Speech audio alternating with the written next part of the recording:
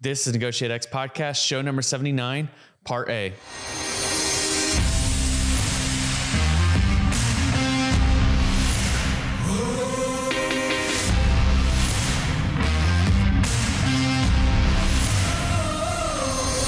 You're listening to NEGOTIATEx Radio, helping you elevate your influence through purposeful negotiations.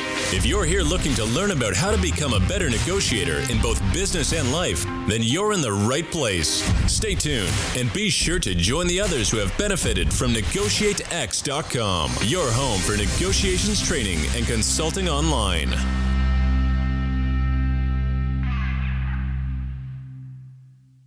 Hello and welcome to the NEGOTIATEx podcast. I am your co-founder, co-host Nolan Martin. With me today, as usual, co-host, co-founder Aram Denesian. Aram, how are you doing today, sir? I'm great, Nolan. Let me introduce our guest today.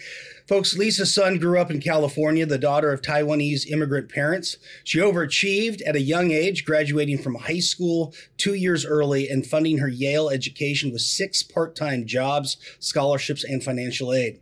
After more than a decade as a consultant at McKinsey and Company, she took a solo trip around the world and decided to start her own clothing line, Gravitas, that promotes body positivity, inclusion, and self-confidence.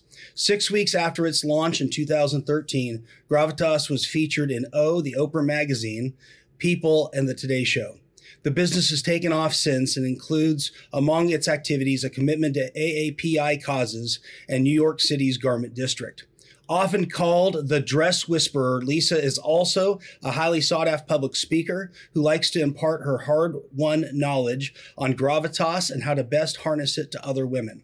She is the author of Gravitas, the 8 Strengths That Redefine Confidence. Lisa, thank you so much for joining us today. What an honor to be with you all. Thank you so much for this opportunity. So Lisa, as we kick this off, perhaps we start with defining the term so integral to both your company and your book, Gravitas.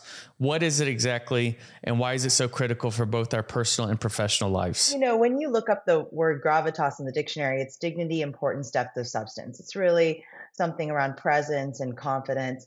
And I was told this very early on in my career that I lacked gravitas, and so spent the last 23 years on a journey to figure out what it means. How we defined it is a little different, though, when we wrote the book, which we defined it as a total approach to living life with self-assurance.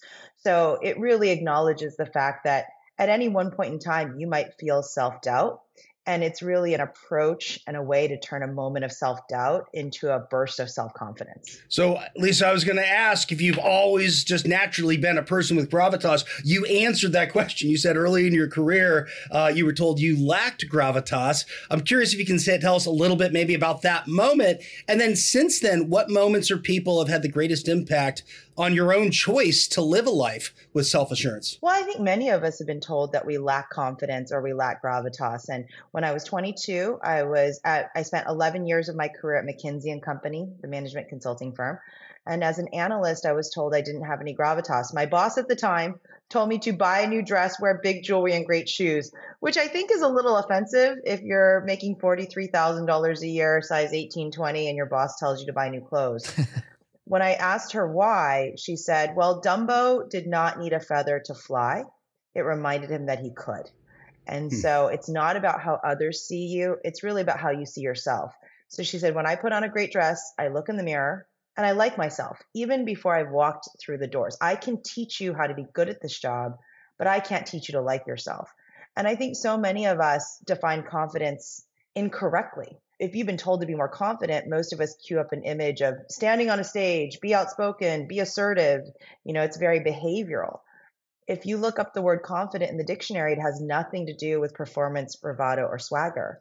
It's an understanding, an appreciation of, and a trust in your own abilities.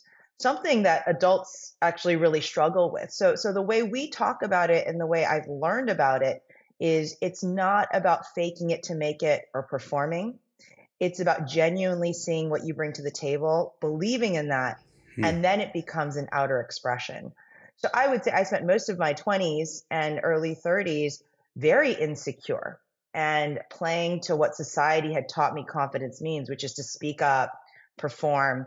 But now in my 40s, having written this book, I can tell you it really is having a strong inner mindset and an inner belief that then becomes an outer expression and a behavior. Specifically, I know you're writing towards women. What is our society still getting wrong with regards to confidence and what we all need to do, regardless of gender, to more deeply value female leadership? Well, yeah, and I would say the book works for women, men, and non-binary. In fact, a third of our readership so far has been men, and many men have written Amazon reviews saying, we've had an incomplete standard for confidence. Thank you for resetting it for us all and making it inclusive and empowering. What I would say is we are born fully self-confident. If any of you have ever been around a 5-year-old, you ask a 5-year-old what they're the best at in the world, and they'll tell you right away, I'm the best at soccer, I'm the best at hugs, I'm the best at everything. Right. And at some point between the ages of 8 and 12 in our adolescence, we become self-conscious. In chapter 2 of my book, I write about the 6 forces that hold us back from becoming confident or being confident. And what ends up happening is it forces us into a mindset where we see our flaws over our potential. We benchmark our accomplishments against others, right? So there are a lot of reasons why we might be insecure. And specifically for women, one of those 6 forces is systemic bias, where the rules were not created by you or for you. So as an example, when Katie Couric was told she didn't have the gravitas to lead the evening news, she said, it's because I didn't have testicles. Or Janet Yellen, when she was nominated to be the first woman head of the Federal Reserve, was told she didn't have gravitas because she was more soft-spoken, she was collaborative, she's empathetic. And so in redefining confidence as something where you can see your own talents as an adult, not as a young child, right? Although that inner child is the purest form of gravitas, we start to change the narrative. We start to celebrate other talents and strengths that maybe society has underestimated, undervalued, or taken for granted. I'm curious if there's anyone else. I know you talked about this first kind of boss who gave you the feedback, but others that have really kind of inspired your own walk and work in terms of this mindset you're talking about with confidence. Any other kind of milestones or key kind of folks who've kind of impacted the way you think? For sure. I would say there's 2. One, I dedicated the book to my mother. My mother is an immigrant to the United States, worked on a hamburger truck, college educated, worked on a hamburger truck, ended up owning a restaurant, which I worked in every summer, $4.95 at lunch, $12.95 at dinner, all you can eat, Chinese buffet and Mongolian barbecue. And when I think about the grit and resilience that it takes to come to a place where you don't speak the language and you don't know anyone and to build a life and create something from nothing, that certainly is my mother is someone who lives with gravitas. That's why I dedicated the book to her, right? If there is anyone who's going to bet on themselves, see the best in themselves, believe in possibility, it's my mother. And then the second one is I have another mentor from McKinsey I write about him in the book. We called him Andrew. And he is a British male who grew up very wealthy. I grew up poor in a desert, and we had no demographic connections, right? When you think about you meet someone for the first time, you ask them where they're from, where they go to school, you're trying to create connection. Well, if it's demographic, it's fairly weak. That reinforces, oh, I grew up there too, or I know that person too. He asked me in our first meeting, no demographic questions. He said, I can look that up in the HR system. He said, tell me a childhood memory you're proud of. And I told him about working in my parents' restaurant. He said, great, we're going to get along because I love people who knows what it's like to put the work in and who are willing to roll up their sleeves and get in there. Right. So those are 2 people I think who embody the approach that we write about. And I do think it's a reset fundamentally for how we talk about this entire topic of confidence. So much ink has been spilled about behavior, right? I can teach you how to present. I can teach you how to engage with people. Not enough is written about the mindset, the inner belief. Things don't get easier, we get stronger. So really acknowledge your strengths, even before you then take on real action in your life. I love the story in your book where you have this idea for the apparel company, I believe, that you're going to start, and it's your mom staying up all night because of her own resilience and grit and her belief in you as well as self-confidence that helped launch this. Well, my mom was a tiger mom before tiger moms were a thing. When Amy Chua's book came out, she said, you see someone write best-selling book all about me. When I told her I was leaving McKinsey and I had this idea for a company, she basically fired off a series of emails that when I woke up the next morning, I realized There's an accountant, a lawyer, a business planner, all ready to execute all the things that were required to start a company. Very cool. That's awesome. Your research uncovered 8 superpowers, or strengths, characteristics, and traits that provide the basis for self-belief.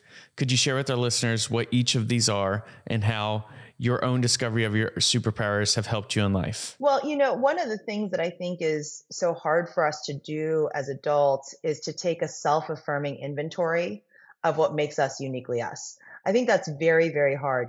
And so much of the work that I do is around teaching people that self-confidence is a choice and a mindset before it becomes a behavior.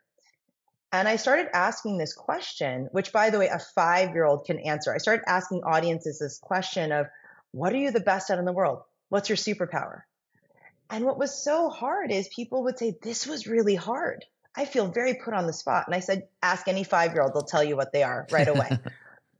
And so what my team did is we embarked on a 5-year journey. We did a 1,000-person quantitative study of confidence in America, 32 focus groups. Focus groups during COVID is really fun because people will tell you things in an online chat room that they won't tell you usually, right? So they're like, thank you for the 2-hour break from my family. Let me tell you all the things I feel. And we uncovered that confidence doesn't just come in one form, it comes in 8. And the 8 are really powerful because they're incredibly inclusive, empowering. Everyone has a chance to have confidence. The 8 are, the first are leading and performing. Leading, I'm in charge, I set direction, I inspire followership, I'm in command. The second is performing. It's what I'm doing with you today. Extroversion, charisma, presenting, the energy exchange between two people. What was so fascinating is these 2 attributes of confidence are the most written about, most talked about, and yet they represent less than 80% of our sample. Does that mean 80% of us don't deserve to feel good about ourselves? So that's why we uncovered the next 6. The next 2 are achieving and knowing. So achieving, I get things done. I have a performance mindset. If things don't work out, I get back up and I do it all over again. Practice makes perfect. I love goals. I love to exceed them. And so a lot of athletes have this mindset. Right. And then knowing, I'm the smartest, most thoughtful, most well-researched, process-oriented person in the room. You want to build IKEA furniture with someone who has knowing. Right. These 2 attributes, the simplest way to think about them are the 3 women from Hidden Figures. How do 3 Black women have the confidence to be at NASA and do the work to send a man into space? This isn't about leading or performing. This is about achieving and knowing. And as my mom likes to say, when tsunamis happen, men make speeches, women, we clean up the beaches. Thank you, Lisa. Finally, 2 superpowers,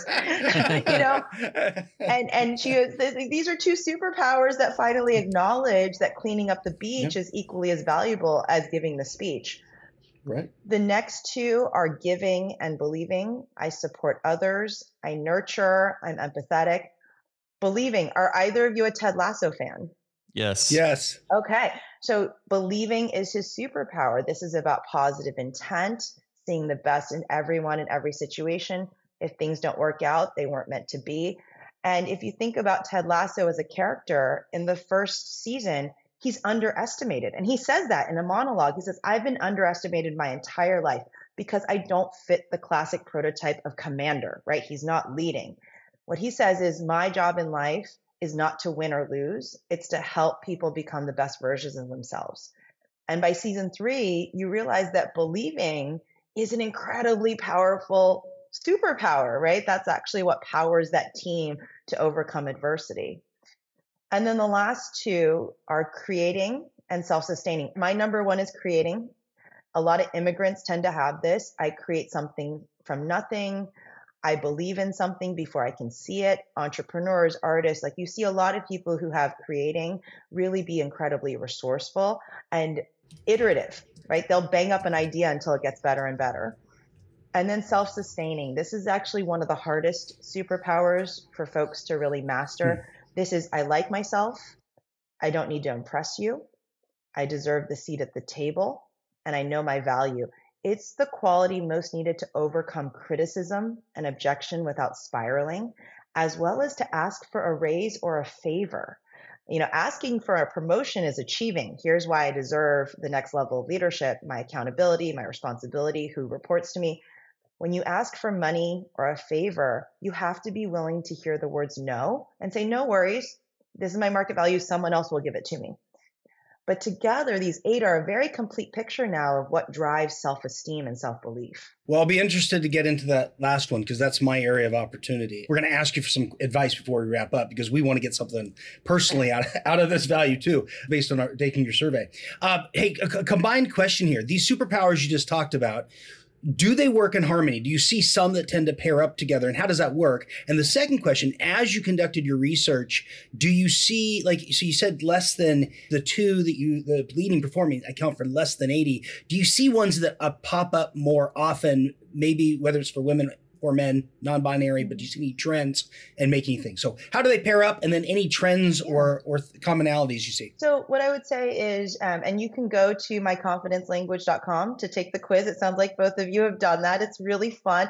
I always say it's a great Thanksgiving dinner activity, not just what we're grateful for, but what are my family's superpowers. The fun thing about this is most people in the survey, when you take the quiz, most people have 2 or 3.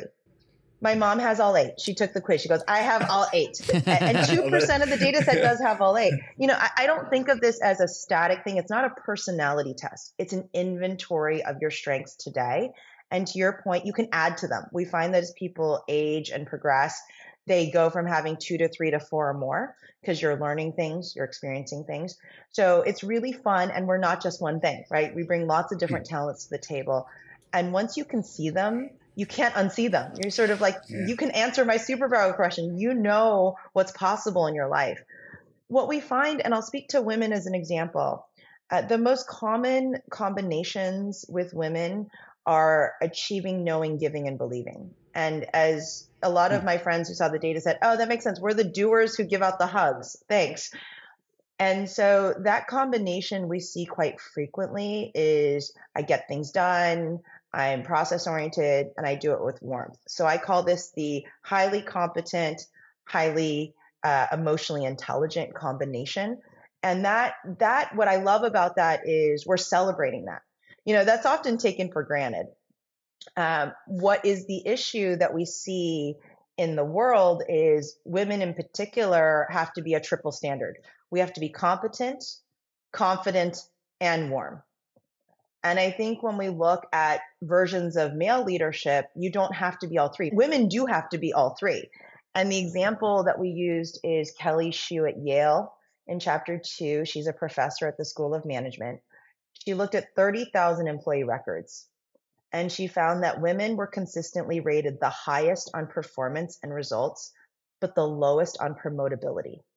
And men were rated the highest on promotion potential, but the lowest on performance and results.